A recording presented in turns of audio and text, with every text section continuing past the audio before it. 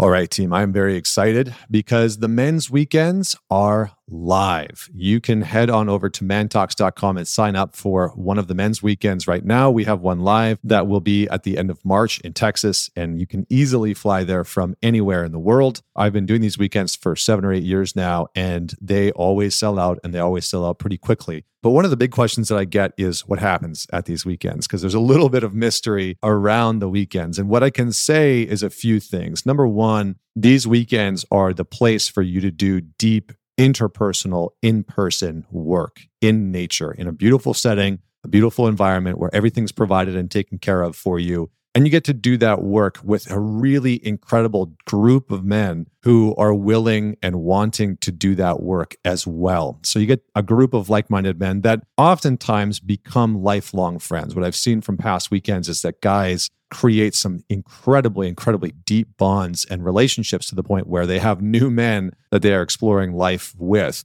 We take you through an initiation process meant to help you confront and challenge the part of your life and the part of yourself that has been holding you back, whether that's been holding you back from the type of relationship that you want or sex life that you want or intimacy or finances or body or confidence that you want. We take you and the other men on a journey that allows you to confront the part of yourself that has been holding you back in your life. And so a lot of men come to these weekends ready for change, ready for transformation. And we put you through the paces. So we give you tools, we give you resources, we walk you through real practices that you can take home with you and do on the other side of the weekend so that you are resourced when you leave the weekend, not just with a group of men that are going to be supporting you and holding you accountable, but also with real practical knowledge and tools and resources that you can use on a daily basis to help you transform your life. So head on over, mantalks.com. You can check out the men's weekend under training or just mantalks.com/men's-weekend. Again, if you want to sign up, do so quickly because this will sell out. And ladies that are listening to this, if you're wanting your man to show up and to do some work, this is a great opportunity. Maybe sign him up, maybe invite him out. Just saying. See you all there. All right, Case, welcome to the Man Talk Show. How are you doing today? I'm good, man. Thanks for having me. How are you? I am very, very good. Yeah. I was talking with some of the guys in the Alliance the other day, which is like our online membership. We've got like several hundred guys in there now. And I was saying, man, life feels full on already in 2024. It's like full, you know? It's a beautiful thing. It's a good thing, but it's like life feels full already for a number of reasons that I haven't talked about publicly yet, but those are coming. But it's good, man. It's good. How's life in Miami? I'm nice. A little jealous because it's cold and snowy here. Yeah, man. I don't know. I'd say it feels full as well. It's good to start the year off full as opposed to empty, right? True. Catching up. I love Miami. I mean, I'm a Midwesterner. I still look kind of pale. This lighting isn't really doing me any favors, but Miami is just great, man. It's interesting to like take weather out of the equation as like a variable in your life. Like weather really does it. I mean, obviously there's a lot of science behind, seasonal defective and all that stuff, but like it really taking it out of the equation really does simplify your life. Like living in Miami, you just know it's going to be nice. More or less, you got to worry about the occasional hurricane and, Florida man syndrome. But otherwise, it's fantastic. It's, I write and think for a living. So having surroundings that support that is great. There's like great people down here. I think Miami has a bad rap of being superficial, fake. And that's here, of course. It's everywhere. But really good people, good like wellness, people doing cool stuff, entrepreneurs, writers, creators. People, just kind of breaking free of the norm. So I'd say I really, really like it. Nice. Yeah, my wife and I have been down there a couple of times and really enjoyed it. And we were actually talking about going down there in the next few months to get out of the cold just for, a weekend or a week or something like that and take our boy down there. So I might have to get some restaurant recommendations from you. But let's dive in. There's a whole bunch of stuff that we're going to talk about today. Where I wanted to start was somewhere interesting. We'll just see where this leads us. But why do you think that some women are so worried about this conversation of being too much? What do they actually mean? What do they think that they mean when it's like, oh, I'm too much for a guy? And do men actually say that women are too much? And if so, what do they mean when they say that? So let's just dive into this conversation, because I see this getting a lot more traction lately. It's a great topic, and it's a phrase I use a lot in my writing because it's a relatable thing, particularly for women, seemingly so, right? I'm a man, straight man. It seems that a lot of women have been called too much, or worried they're too much, or even believe that they're too much, right? So there's something universal in the female experience about this thing. And I approach it from two directions. There's one that's like, all right, let's be honest with ourselves, right? If you truly are being too much, that is, you're being overzealous, overeager, overthinking, over anxious, being literally too much in the form of dating, then we have to evaluate why that is. However, there's also a side of me that's very patient, very empathetic, and I wrote a whole book about this, about being too much, of basically, not allowing people to call you these labels and assume that they are true, because people are obviously operating from their own points of view. And in a lot of cases, I have found with evaluation that when you're called too much, or you think you're too much, or you're calling yourself too much, it's usually just a reflection of in that moment, you're being honest. And either the person on the receiving end of it is uncomfortable with it, or, it breaks the norm. In that instance, like, most people wouldn't be honest. And it takes other forms too. Like, instead of being called too much, maybe you're called difficult, or too XYZ, too loud, or even too quiet, or whatever. We're not talking necessarily about boisterousness. It's usually just a reflection of breaking some kind of cycle. Women, though, I think specifically in relationships, certainly, it's a cliche because cliches have elements of truth. Women, I think, tend to overthink and tend to go, a million miles an hour. I did an episode recently on how women date from 100 and men date from 0. That is, when a woman meets a man, she's like, oh, on a pedestal, he's 100. He's great. I see our future together. We're going to be married, all this stuff. And then she slowly starts subtracting points, whereas men tend to do the opposite. She's a proverbial 0. And then, she's got to prove her worth in my life. And, perhaps that is, an element of the sentiment of being too much, like putting someone here, or just grasping onto potential so much, as opposed to being more rooted in reality in the middle. So I think that there's a lot of different ways to go. But I think usually, an element of being too much is you have this thing inside of you that maybe it should be ignored, or maybe it shouldn't. But, acting on it too quickly, or in the face of other people who wouldn't act on it, usually it creates this label of, oh, you're too much, or you're too this, or you're too that.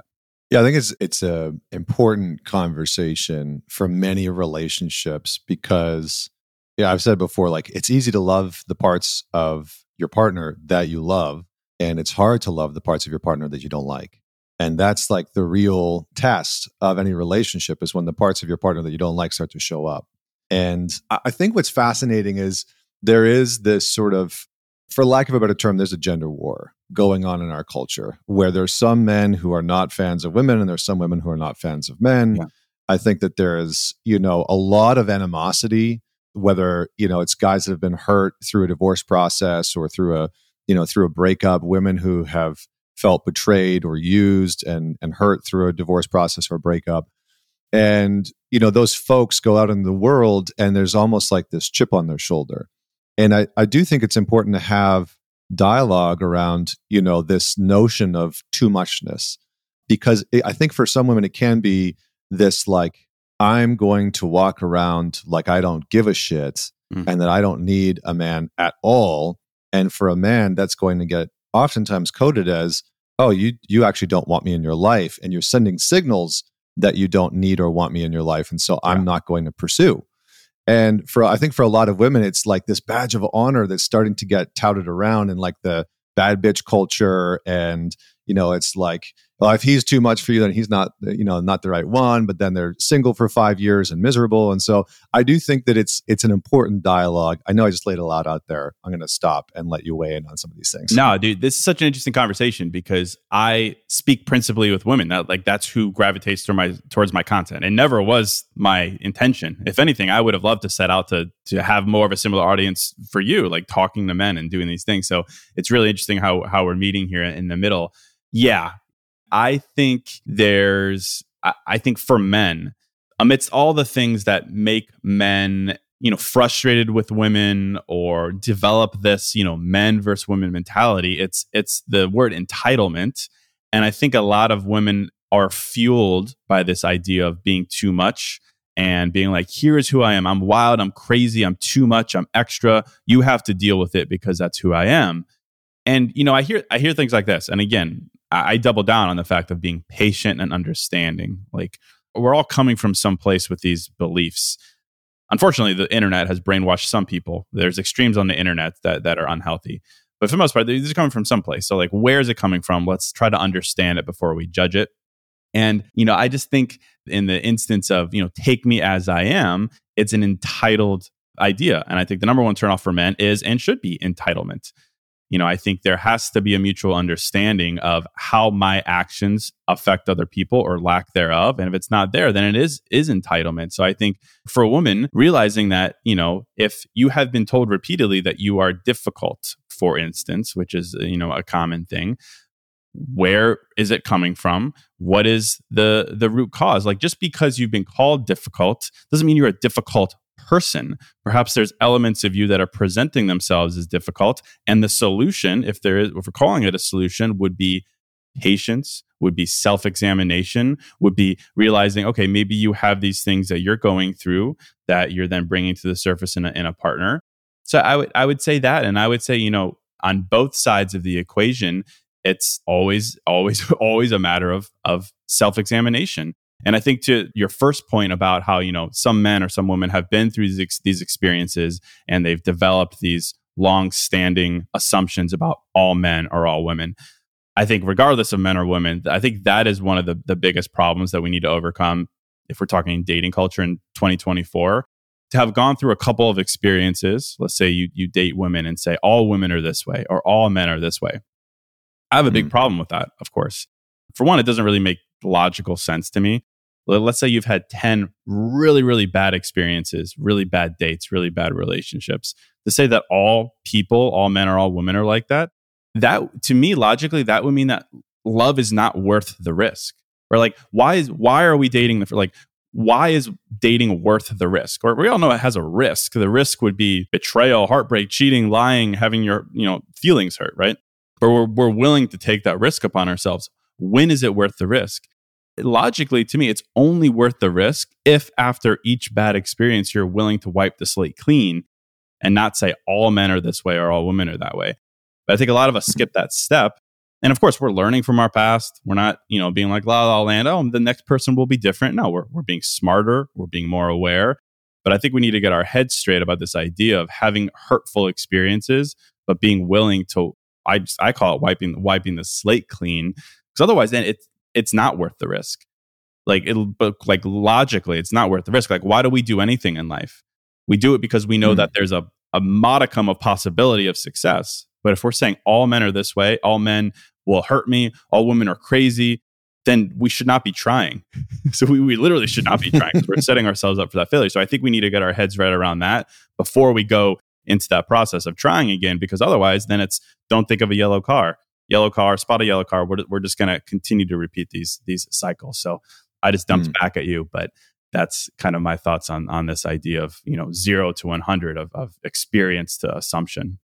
What do you think guys are actually trying to communicate? Because I don't know if I've actually heard men say she's too much. Yeah. I don't think I've actually heard men use those words almost ever. And so there seems to be this communication gap where there's an interpretation from women where it's like, oh, I'm too much for him. So what are men actually saying in those instances? Because I've never worked with a guy who's been like, oh, I'm dating this woman. She's too much. She's just too much for me. I've literally, in the 10 years that I've been working with men, I've never heard that phrase spoken. I've heard a lot of other things. But what do you think men are actually saying that's getting interpreted by women as I'm too much? Yeah, to be honest, I haven't either. And you work with men mostly, I work with women mostly. But yeah, I've never said that myself. Usually in my past, when I was single in my 20s and dating, I would say maybe she's too needy, I think is more of a common response to a woman being too much. So perhaps it's more of a self-prescribed title of being called too much, because to our conversation, it's one that's easily flipped into an empowering statement, which again, I do think is good. but it can't be blind empowerment of take me as I am. And if you can't handle me, then that means you're here and I'm here and this whole thing. So I think, yeah, usually from my experience of men, it's she's too needy or, too sensitive or, too nagging or these things, or like wants too much from me. Perhaps are some of the, or too quickly, too early, I think are probably some of the more practical notions. And then I think that then turns around and becomes, for women, becomes a reflection of identity as opposed to an element of interaction. And it comes back to attachment styles and stuff. A woman who, wants assurance often, is told maybe she's needy. Okay. From his point of view, maybe that's true. Maybe in his experience, that's she does appear needy because he doesn't need assurance and his past girlfriends didn't need assurance. And there she is being told she's needy. And she extrapolates that into I'm a needy person, which means I'm an extra person, which means I'm too much. I'm too much for him. He can't handle me. And we go round and round and round. So I think from both cycles, again, it's a matter of evaluating it, not as an identity, but as a something that is being done as a verb, as opposed to, an adjective. So something to think about. Yeah. I like the way that you're framing that, this notion of like neediness or needing too much from me or wanting the relationship to progress too fast, too quickly, based on where a guy's at. I think that sometimes those things can, you get the classic anxious and avoidant matching, right? Yeah. And I think that some of this dynamic that we're talking about is birthed out of that, where, just in a heterosexual context, like the woman has an anxious attachment style and the guy has a more avoidant attachment style. And then her anxiousness around, well, I want this to move quickly. Like, I want to be with you. Do you want to be with me? And he's like, I don't know. I got to see, let's see how this plays out. Let's go on some more dates. And then that can get interpreted, I think, as like, I'm too much for him, or what I wanted was too much for him. I think on the other side is I've noticed that, and I think social media has kind of blown this out of proportion. But I noticed that it's much more common for people to have higher levels of conflict relationally. And, social media kind of spotlights some of those things, where you see the person that was, betraying the other person getting caught out, and that's flooded around on social media, or couples arguing in public and it's like getting recorded and people's business is getting aired out. But I wonder sometimes, because I think what I have heard guys say is she's very combative or very conflict oriented, and there's a lot of like combativeness and that type of not just disagreement, but it's like sometimes hostility, right? Of just like, I'm going to get in your face. I'm going to argue with you. I'm going to be aggressive about it. And I think for some men where that type of disagreement happens relationally, and it's like, well, that I'm not interested in, right? So a lot of guys will start to pull away, or they're just like, I don't know how to deal with this because you're being, pretty loud and like pretty aggressive.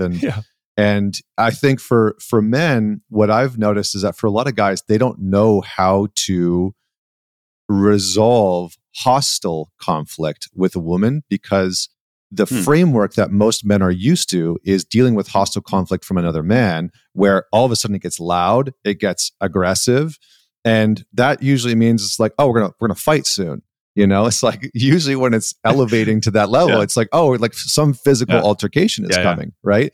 And so I think for a lot of guys, when that level, when they're dating somebody, and say you go through like the 6-month phase, and all of a sudden you find yourself in a period where there's a lot of conflict and hostility, or maybe your partner is a little bit more aggressive than you're used to. I think for a lot of guys, it's like totally foreign territory, and they're not really too sure how to navigate those waters when a woman is more over the top aggressive and etc. So what are your thoughts on that? Yeah, my thoughts are, for sure. I mean, think about like how guys resolve conflicts. It's like we more or less like we get it done. We put it out there. We get boisterous. We get it done, and we settle it.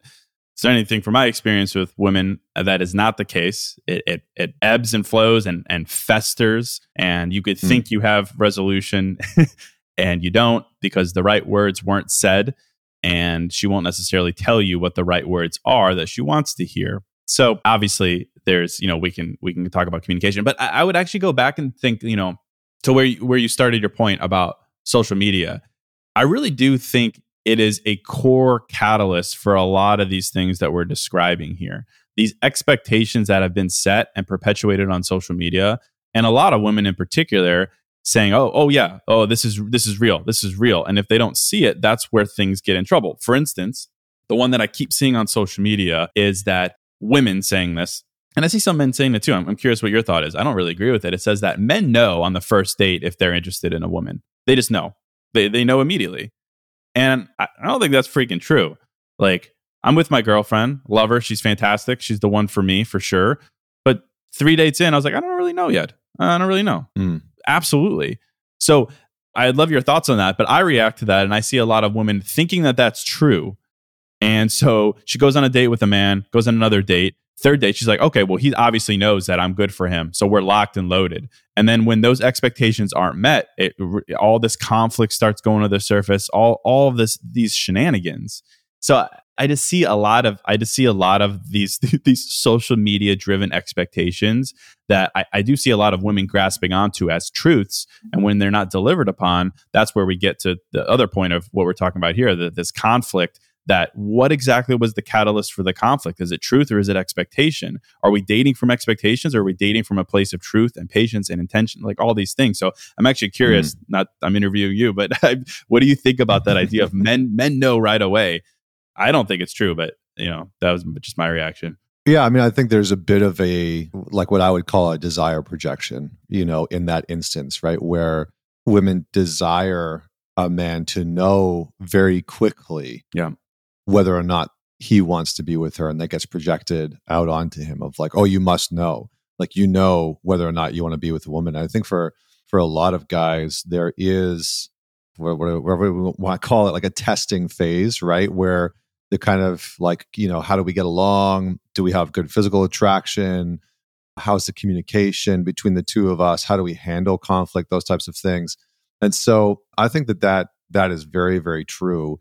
How would you say that something like social media has altered long-term couples' abilities to maintain intimacy and healthy communication? How has social media impacted those types of relationships?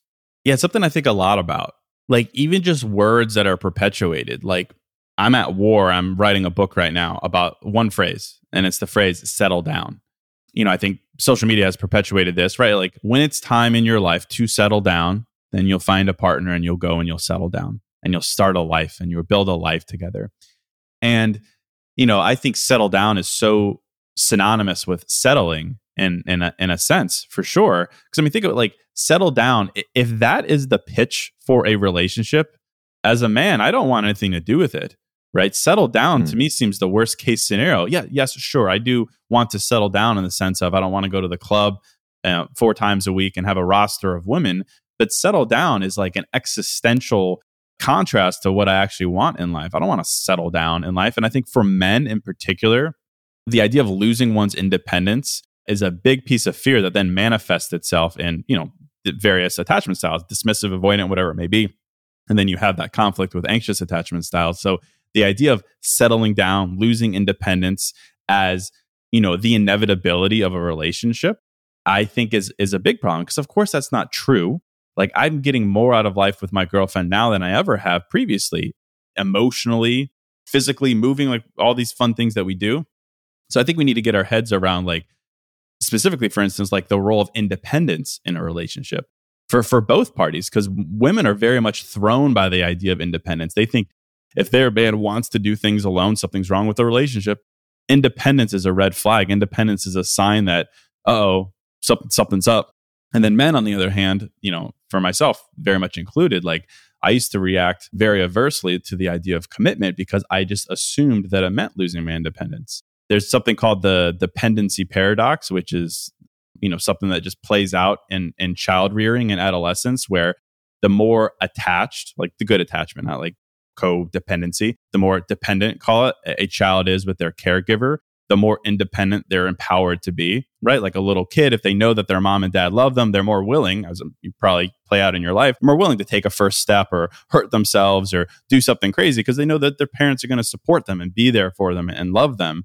And obviously we're talking adolescence and childhood, but I think about that same idea in adulthood. Like the stronger your connection with your partner is, the more empowered you should be to be independent because you know you have that bubble. So you shouldn't see your man's inclination to go and do something alone as a threat to the relationship. And he should say, our relationship is so strong, I should be empowered to be independent. I shouldn't have this assumption that commitment means losing independence.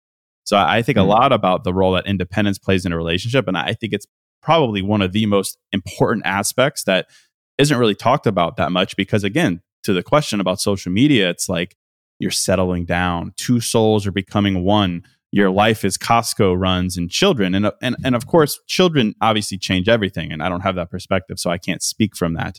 But I still think on a fundamental emotional level, the idea of settling down is not the purpose of a relationship. It should be amplification.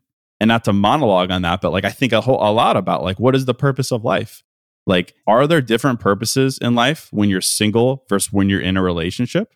Well, certainly when there's kids in the equation, right? Total game changer, building a legacy, passing down wisdom, raising children. Of course, there's different responsibilities, providing resources, financial, of course.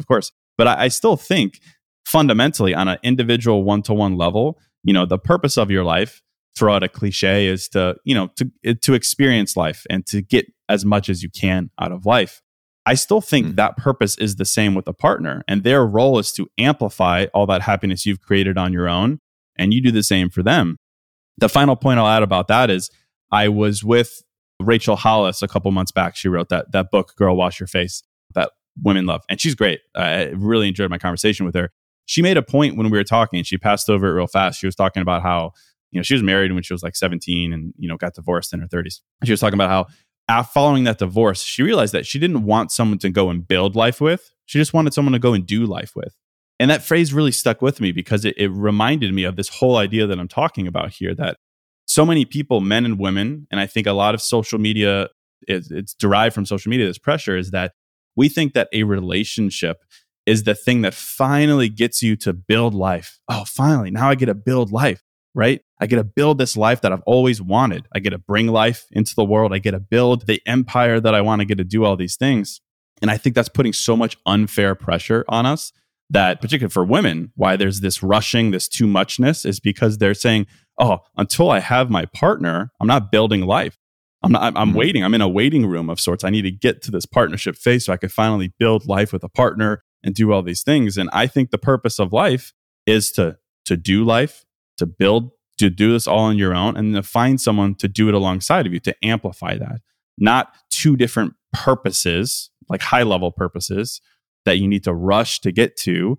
And I think all these things that we're considering here, social media, these pressures, these generational expectations, doing life versus building life, I think has resulted in a lot of expectations that when they're not delivered upon quickly, I think is a key word here.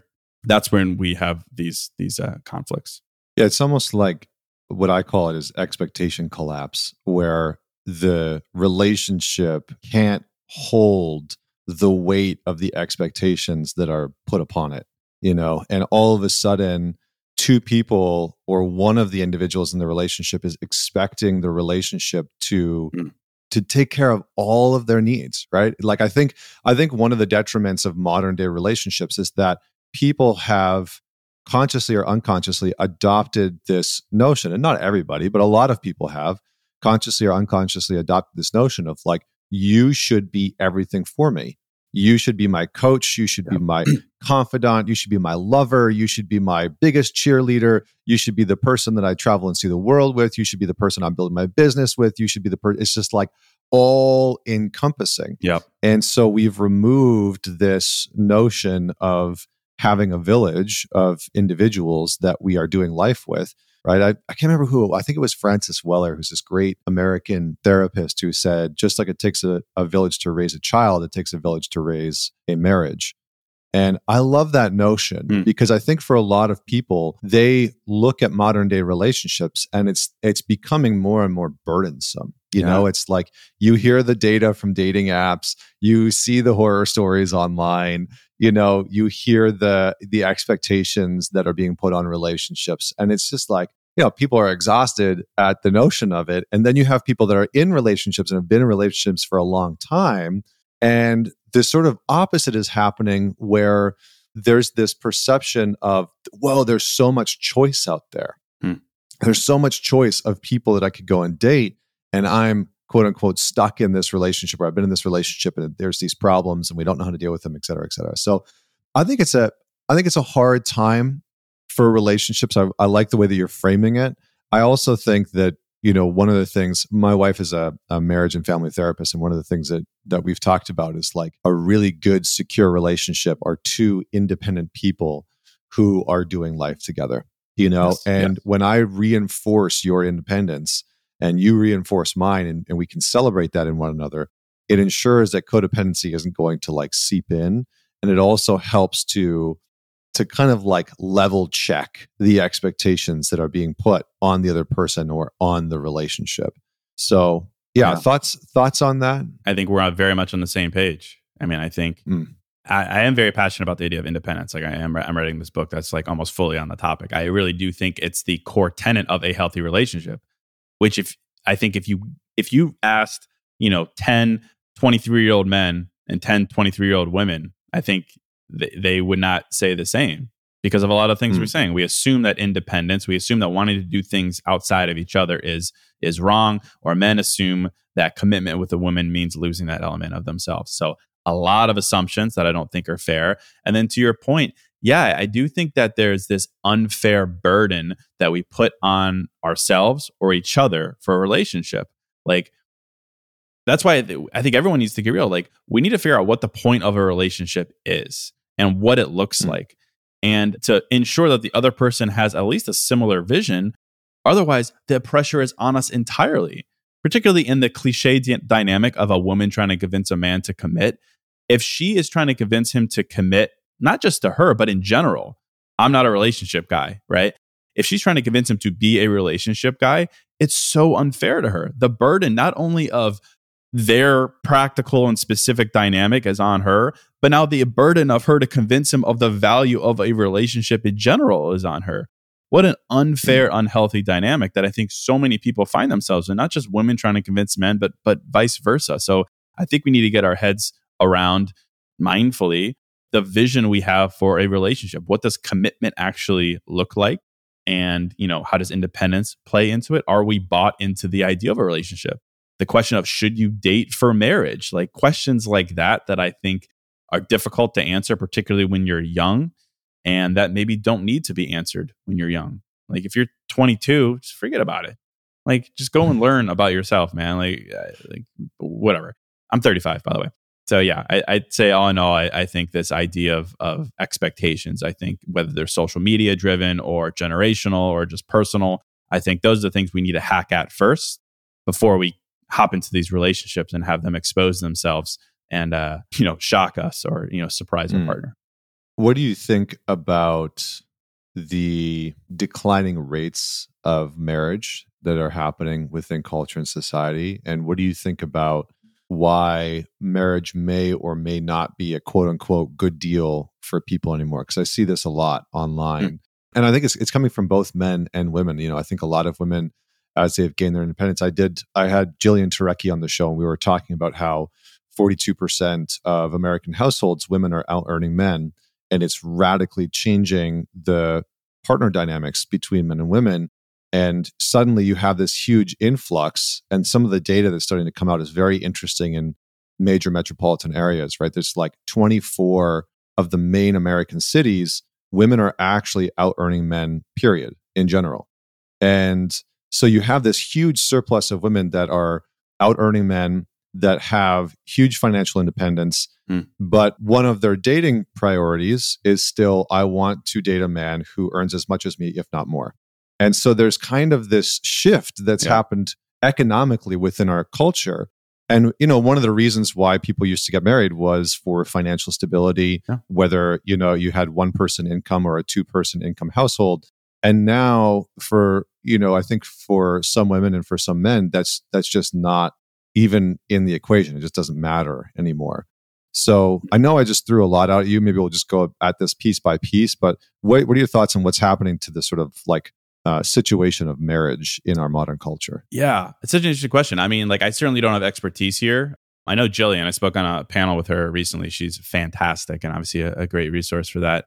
I can think of a couple things, just like culturally. I mean, for one, like your points there about the changing socioeconomic variances between men and women. Yeah, I mean, that changes things, certainly. I mean, like, obviously, marriage as an institution previously served a purpose beyond we're committed to each other because we have so much great compatibility, right? There was an economic, resource-driven purpose behind marriage. And now that that's changed, of course, I think the intention behind it has changed. And, I'd be careful here to avoid, red pill territory of how women want traditional men but don't want to be traditional themselves. Like a lot of the rhetoric, as I'm sure you see online, is around that. But there's a point around that's fair, though. Certainly, like we're in an age where what is tradition anymore? Is it necessary? Like we're talking about expectations here, generational expectations, traditional expectations. Do they serve a purpose that is relevant in 2024? I don't know. So I think there's differing reasons why people are getting into marriage, certainly. And I think you have some very loud voices online talking about more social media about, encouraging men not to get married because all it is paperwork. And paperwork means your resources can be taken away and things like that. So I think there's, on the male side, there's fear mongering, I suppose. So I see things like that. I mean, and then I think you add in like the preponderance of social media where there's always someone seemingly better and they're available. These things are available 24/7. So I think you add to the mix not only shifting values and visions and economic statuses, but also just the idea of commitment amidst how easy it is to meet other people in the past. I mean, think about how you met your husband or your wife. Maybe there were second, third degree introductions. Like it was to your point, it was village driven. And nowadays, particularly in an era of increased isolation and digital driven isolation, it's much, even though that's true, it's much easier to have these surface level relationships or introductions to people. So I think, I don't know. I think we're going to look back 100 years from now and be like, oh my gosh, like what a perfect storm of variables that are, encouraging people to doubt the institution of marriage as an institution, but also just as an emotional framework for what it means to have compatibility with someone. Does being married mean you're a healthy couple, happy couple? Absolutely not. I have a couple friend who have no plan on getting married, but they're at least on the surface, the happiest, healthiest couple I know. So I mean, like, what does marriage mean? So I think there's a lot to unpack. I'm probably not qualified to react to, but I could certainly react to the how it's appearing in culture.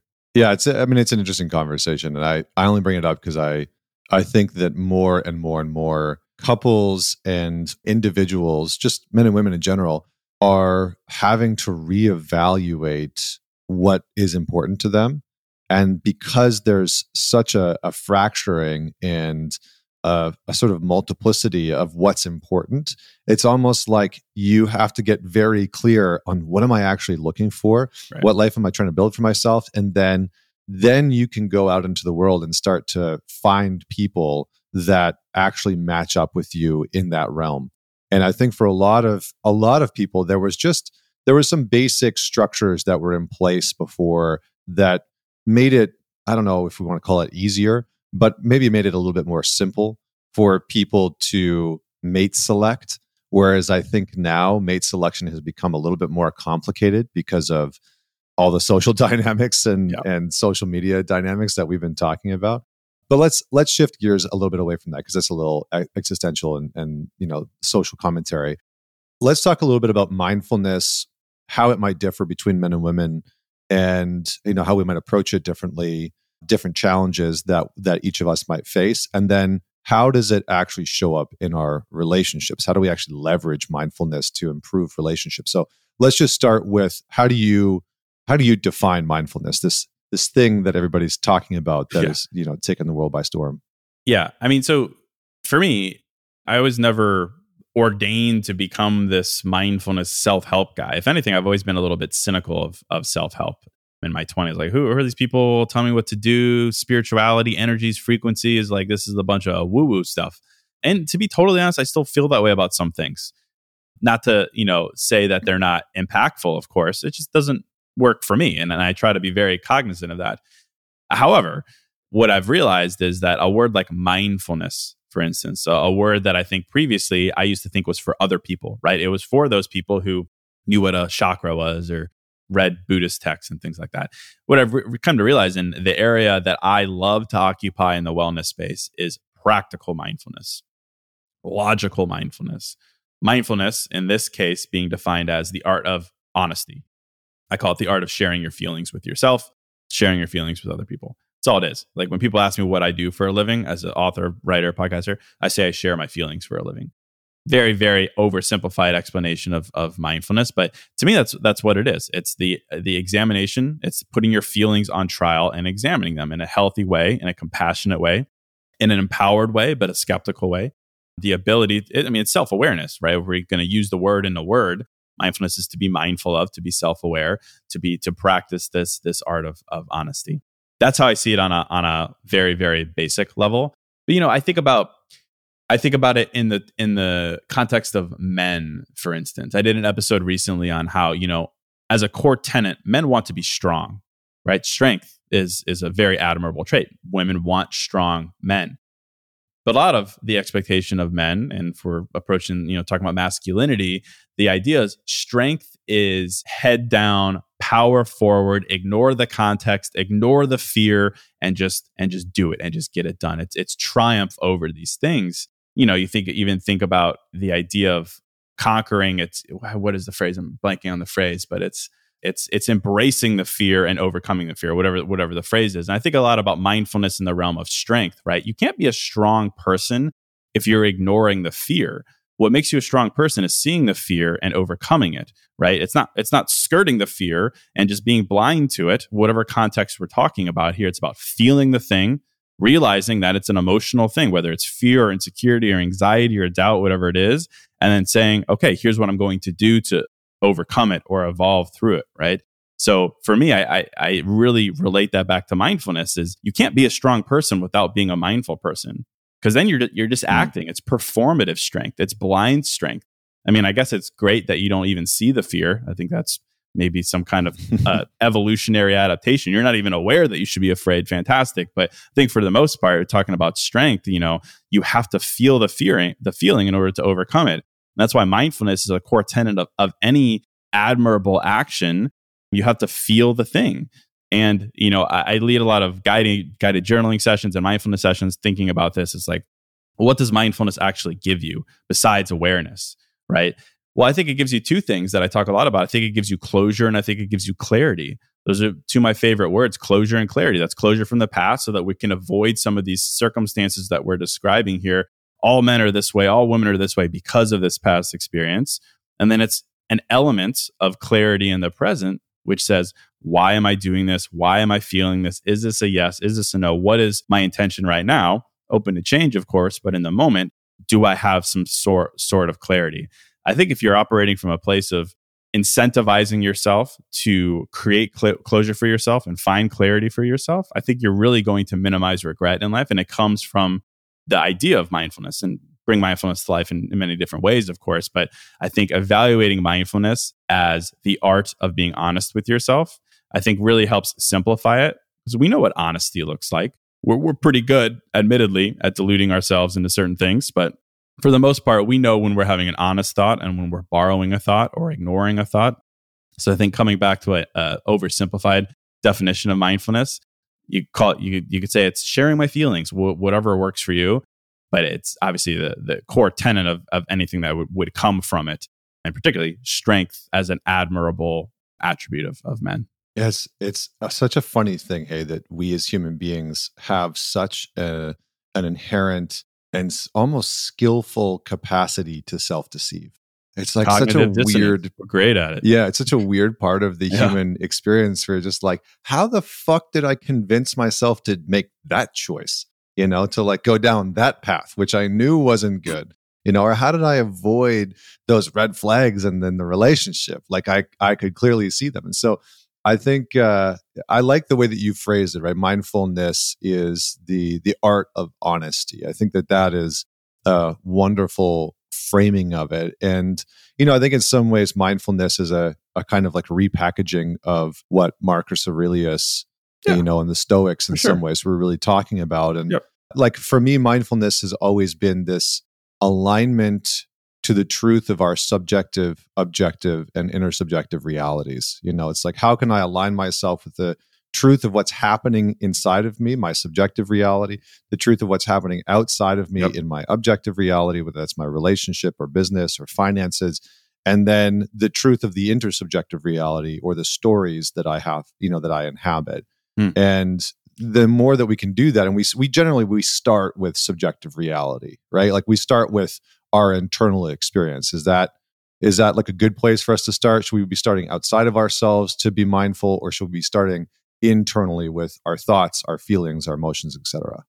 Great question. Well, I love this idea of contrast for like the objective and subjective. Like a part that I left out, like I mentioned that I was a little skeptical of the space and how I got to this point and how I came to see mindfulness as this thing. I worked in advertising for a long time in my 20s and advertising technology sales. I ran a sales team, started as an account executive, worked my way up to regional vice president before I left.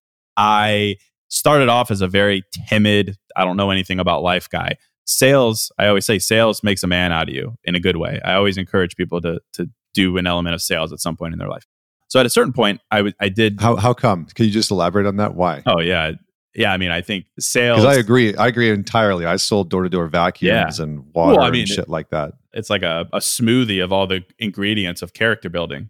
Being able to handle rejection, being able to public speak, being able to lead a team, being able to pitch, being able to convince, being able to build relationships, being able to have a point of view on things. I mean, I think if you're kind of wandering and maybe timid and not very confident, sales certainly can provide at least a framework for you to put yourself in circumstances to build confidence, to build character, to do all these things. And it very much did so for me.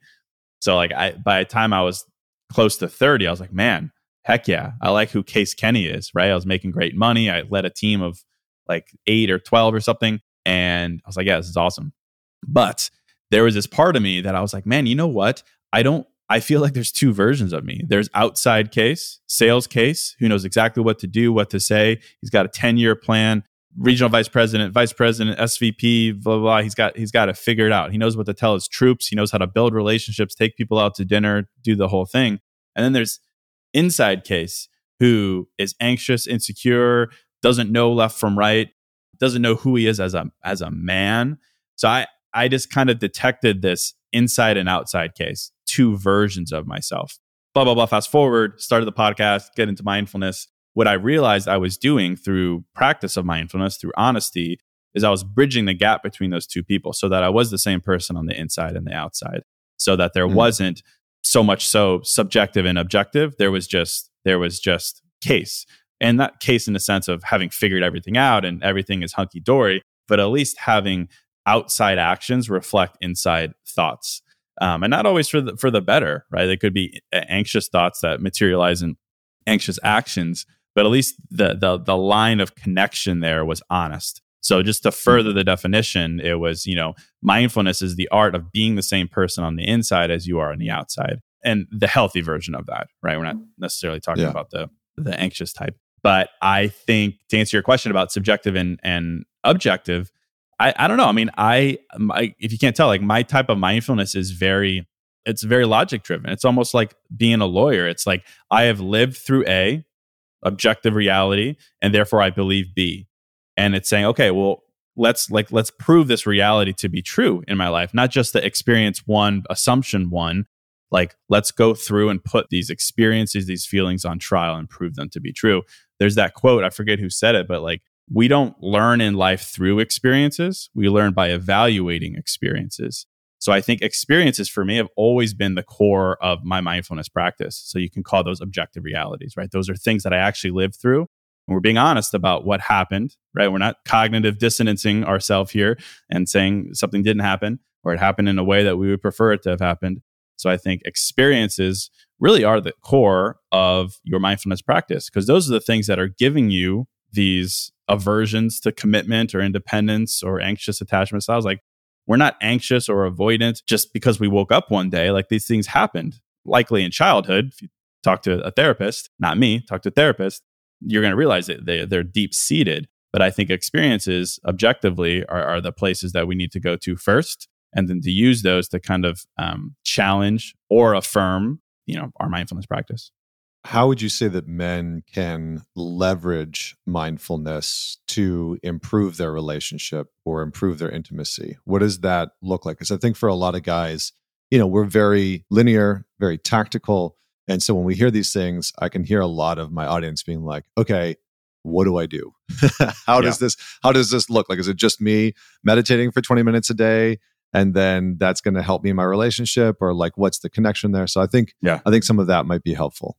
I mean, I always come back to journaling. I think journaling is one of the most powerful, practical ways to bring mindfulness to life for a variety of reasons. For one, I mean, bringing mindfulness to life in other ways would require either therapy or would require, speaking these things out, right? Being mindful and then being honest, being emotional, being sensitive and speaking to it. I think a lot of men, myself included, have always been averse to that. It's awkward. It's not strong. It's not masculine. So let's park that there for a second. We should evaluate that. But I think simply start journaling. Journaling doesn't require poetry. There's no audience. There's no right words. There's no wrong words. There's just you.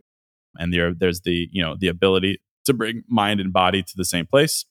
There's many different types of journaling. Of course, I find a good balance between guided and unguided, prompted and unprompted is the mix. You can't expect yourself to get a lot of value if you're not giving yourself a direction to push yourself in. Or if you're doing what I think I find a lot of men are like, yeah, I'm going to start journaling because Tim Ferriss and, all these guys, advocate for it. And then you end up in this kind of performative journaling cycle where you're like, I'm grateful for my health. I'm grateful for family. Today, it's like, it's good, of course, right? Sometimes you do have to force gratitude, for instance, upon yourself. But like, is that real? Like, are we getting to the core of anything? So I think the outcome of journaling is only as good as the input, which would be the power of the question you're asking yourself. And so hard-hitting questions in an intimate environment with yourself. You can get a journal on pretty much any topic you want, for one. I've created a variety of them, but not necessarily my own. So I think journaling is a great place to start, certainly. The reason that I think mindfulness, it's okay to define it as the art of being honest with yourself or the art of sharing your feelings with yourself, because it really does encompass a lot of other elements of a mindfulness practice, namely gratitude, namely presence, the art of being present. So I think just a 10-minute a day journaling habit can be really helpful, but you have to ask yourself the question that is going to give you the clarity that you're looking for. So I think back to the beginning, it's like, what areas of your life do you not have clarity in? So I think it requires the awareness to understand that there's something troubling you, or an area where you're unclear, or a cycle you keep finding yourself in. I talk to a lot of guys who, kind of arrive at these things. Well, this is just the way I am, or maybe I'm not meant for XYZ, allowing these experiences to perpetuate. And it's like, a pattern is only a pattern until it's not a pattern anymore, right? For the most basic elementary way to talk about things in life. But so how do you break a pattern? How do you break a cycle? I mean, it has to come from a thought, a catalyst, a realization that then materializes in the form of action. So I always think about mindfulness on its own is like not enough. Like awareness on its own is obviously not enough. Like the right kind of mindfulness should inspire action every time. And action doesn't have to mean quit your job and move cities. It usually should result in some kind of conversation, if this is a relationship dynamic we're having, or a change in habits, or whatever it may be. So for men, I really encourage action-oriented journaling. A lot of verbs, like less adjectives and more verbs. Like adjectives is a starting point, but more verbs as far as like, how are you defining the output of this honesty that you're feeling? A lot of the style of journaling that I gravitate towards borrows from habit formation communities where, you talk to James Clear or anything like that. You talk about like approaching a goal, right? It's about how do you align your identity with that goal? The verbs, the things that you do. I'm the kind of person who, the verb statements that would encompass the honesty that is empowering the goal. So a lot of the journaling that I encourage men to do is very action oriented for obvious reasons, what I just described. And also men want to do things, right? We don't necessarily do well just sitting in emotions. Like we want to say, okay, I will feel so that I can XYZ. And I think that's fine to tap into. So I would say that. Yeah, one of the things, I had a mentor once, and where we were talking about mindfulness. And it's interesting. I'm totally blanking on his name right now. The guy that created ACT.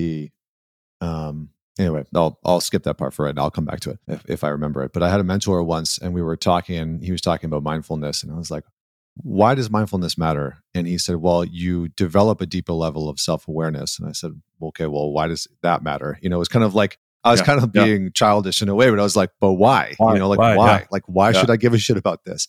And he said something that always stuck with me, which is because in any situation, you want to have as much information and data as possible. And as you develop a deeper level of mindfulness and you develop a deeper level of self-awareness, what you're actually doing is expanding your awareness of the information that's happening inside of you and outside of you. I was like, oh, okay, I get that. I get that. Like, I definitely do, if I'm going to make a decision or a choice or whatever it is, I want to have a robust understanding of the information, and the data. And our emotions are just data.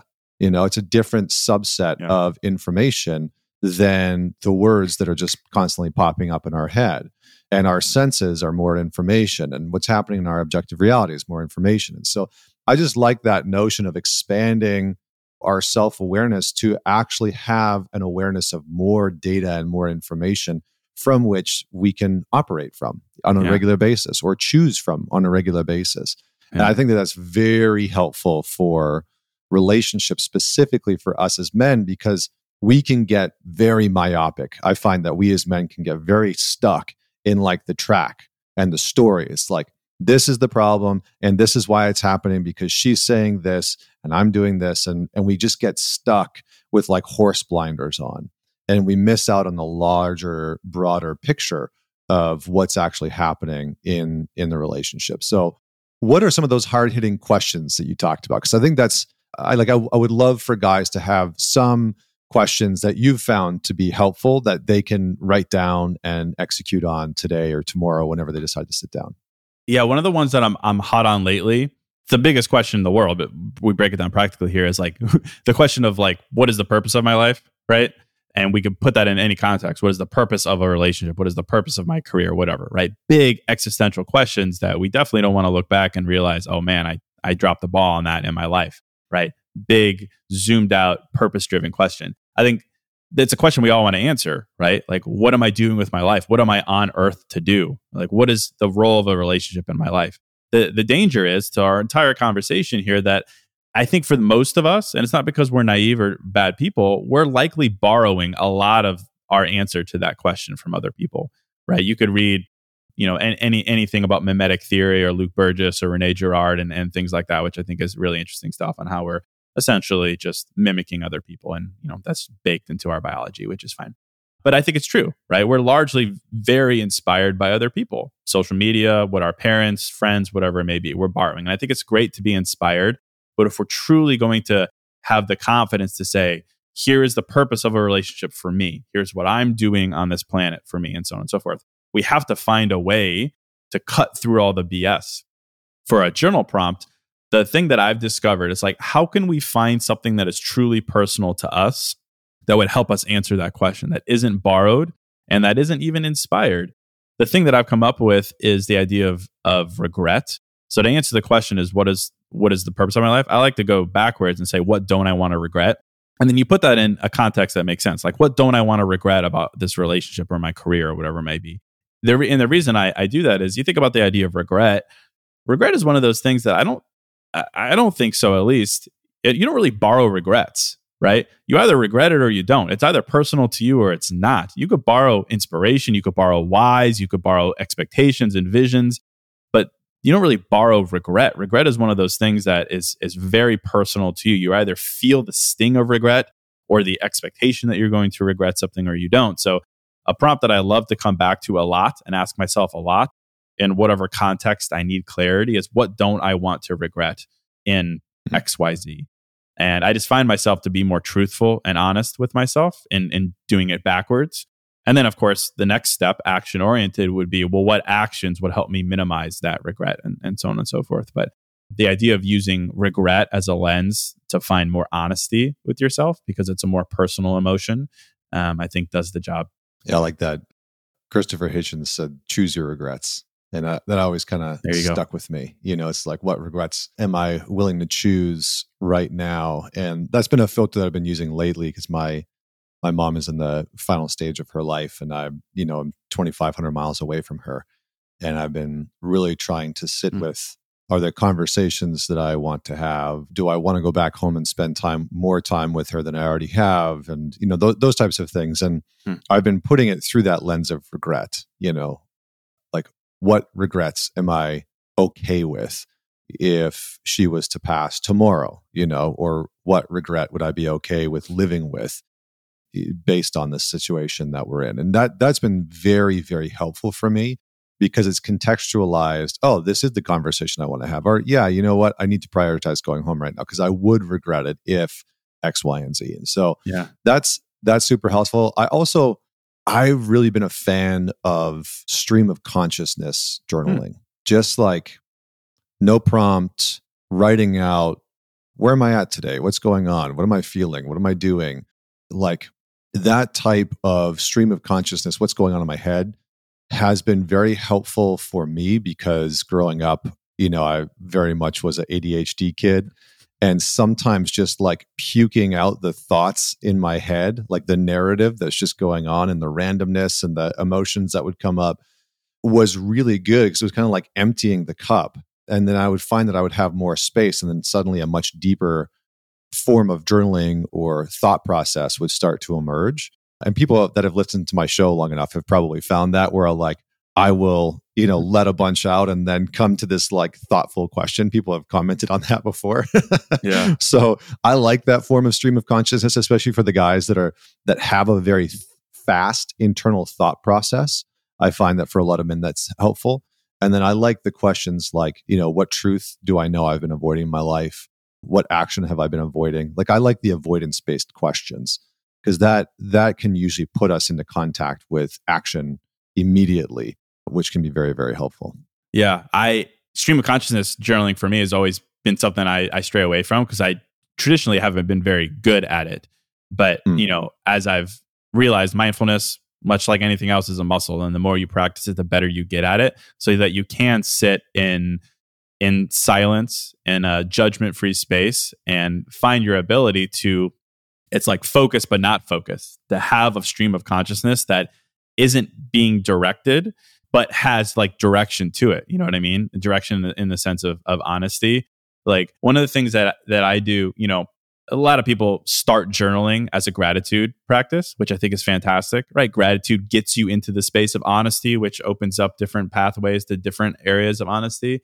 But to my point, like performative gratitude journaling, I think doesn't really get you very far.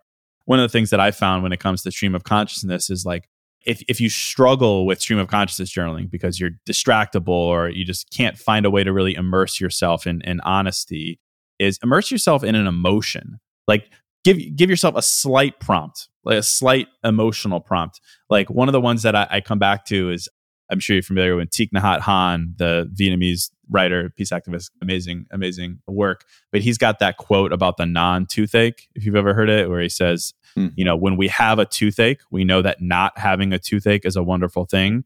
Yet when we don't have a toothache, we're still not happy. He says a non-toothache is a wonderful thing. Basically, the opposite of pain, the opposite of frustration, the opposite of XYZ negative emotion is a wonderful thing. And so one of the exercises that I like to do for myself that allows me to have a slight direction, but to be free, is like in this moment, like create genuine gratitude for myself by immersing myself in a previous emotion that was negative or a previous experience. Like if you broke your arm, that sucked. Not having a broken arm right now is an amazing thing. Or if I was sick last week, not being sick right now is an amazing thing. Immerse yourself in the prior emotion and then write from your current emotion, and just write from that space of like almost like deliverance from the past, the non-toothache. So I think little things like that can like push you in a direction of, allowing yourself to be somewhat fully stream of consciousness, but also having a little bit of direction so that there's some guardrails to it. I also like the what's true right now.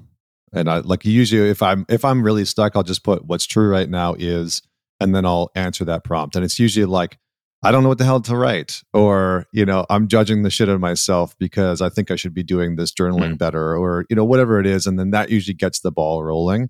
Or it'll be, what's true right now is I'm tired, or I'm feeling excited about X, Y, and Z. And that will usually help me just like get right into the stream of consciousness writing, because oftentimes it's like sometimes I'll even write about the block. It's like, well, I'm feeling a block. What's true right now is I'm feeling a block around just writing. Like, I don't want to do this right now. I have a billion other things to do.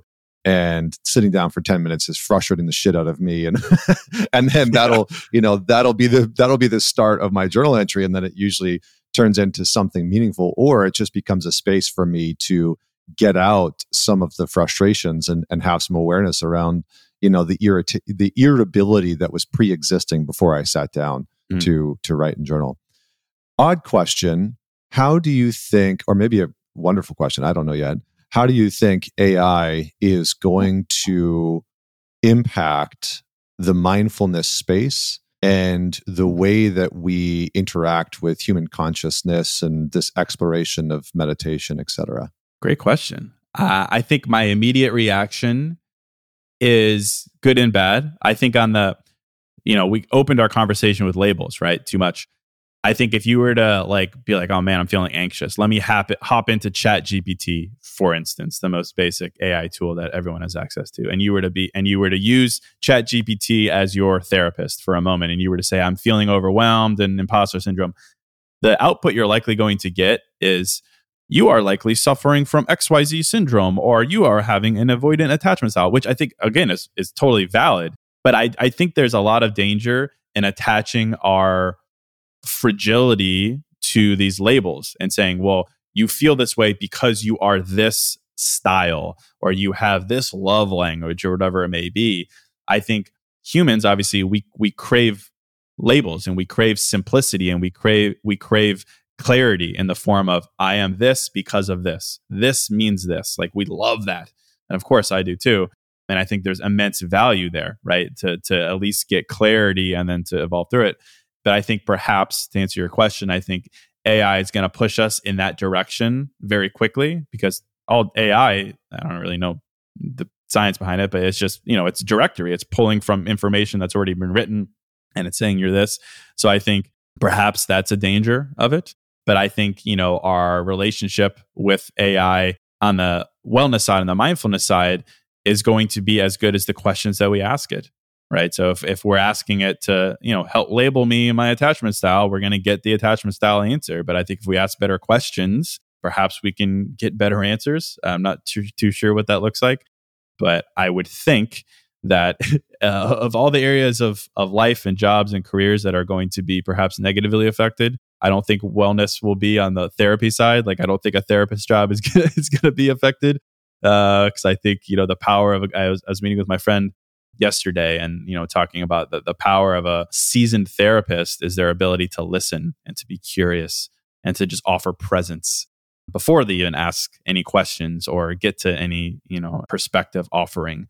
And I don't think that'll ever be offered by AI. So that would be my reaction. I'm curious what yours is.